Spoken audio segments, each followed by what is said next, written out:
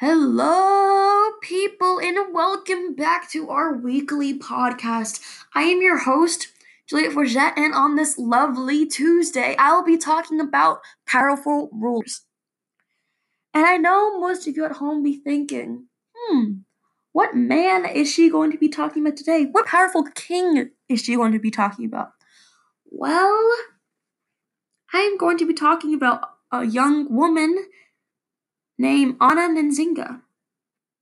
She, not he, was born the same day her father began fighting the Portuguese because they're raiding their territory for slaves and for the idea that there were slave mines.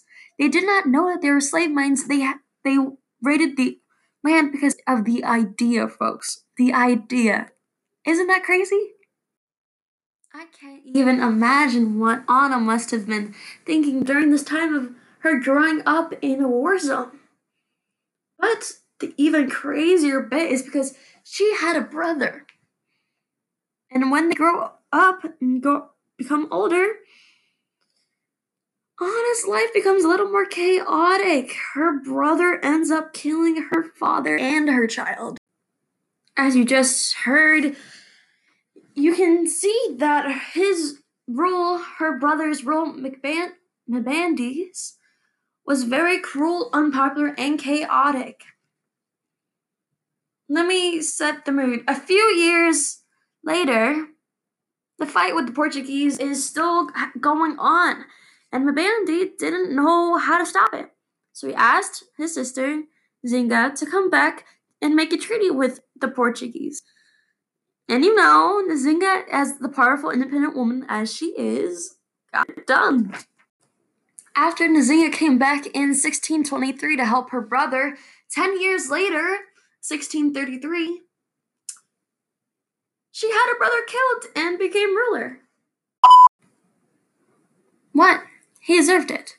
Anyway, the Portuguese at this time had a puppet king in it, and Nzinga did not like him. So while the peace treaty with the Portuguese kind of went on, remember when her brother came to ask her to make a peace treaty? Well, yeah, they kind of, resumed the conflict. And that caused her not to trust the Portuguese. So she made allies, but the Portuguese was not having it because she resumed the conflict and started to harass the Portuguese. She also tried to open peace negotiations, but failed, and they started to fight again.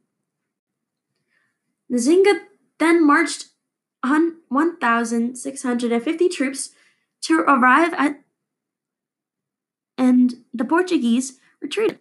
Then Nzinga opened peace talks for 6 years. Even though she did have to accept Philip as ruler of the actual Portuguese power, and Ndongo, I'm sorry if I pronounced that incorrectly, but Nzinga was able to maintain her dominance in Mataba. Nzinga died at the age of 82, and boy, didn't she have one eventful life. And that is it for this podcast for this week. And don't click away now. If you want to hear some mindfulness, stick around, and I'll get to talk about our next week's podcast.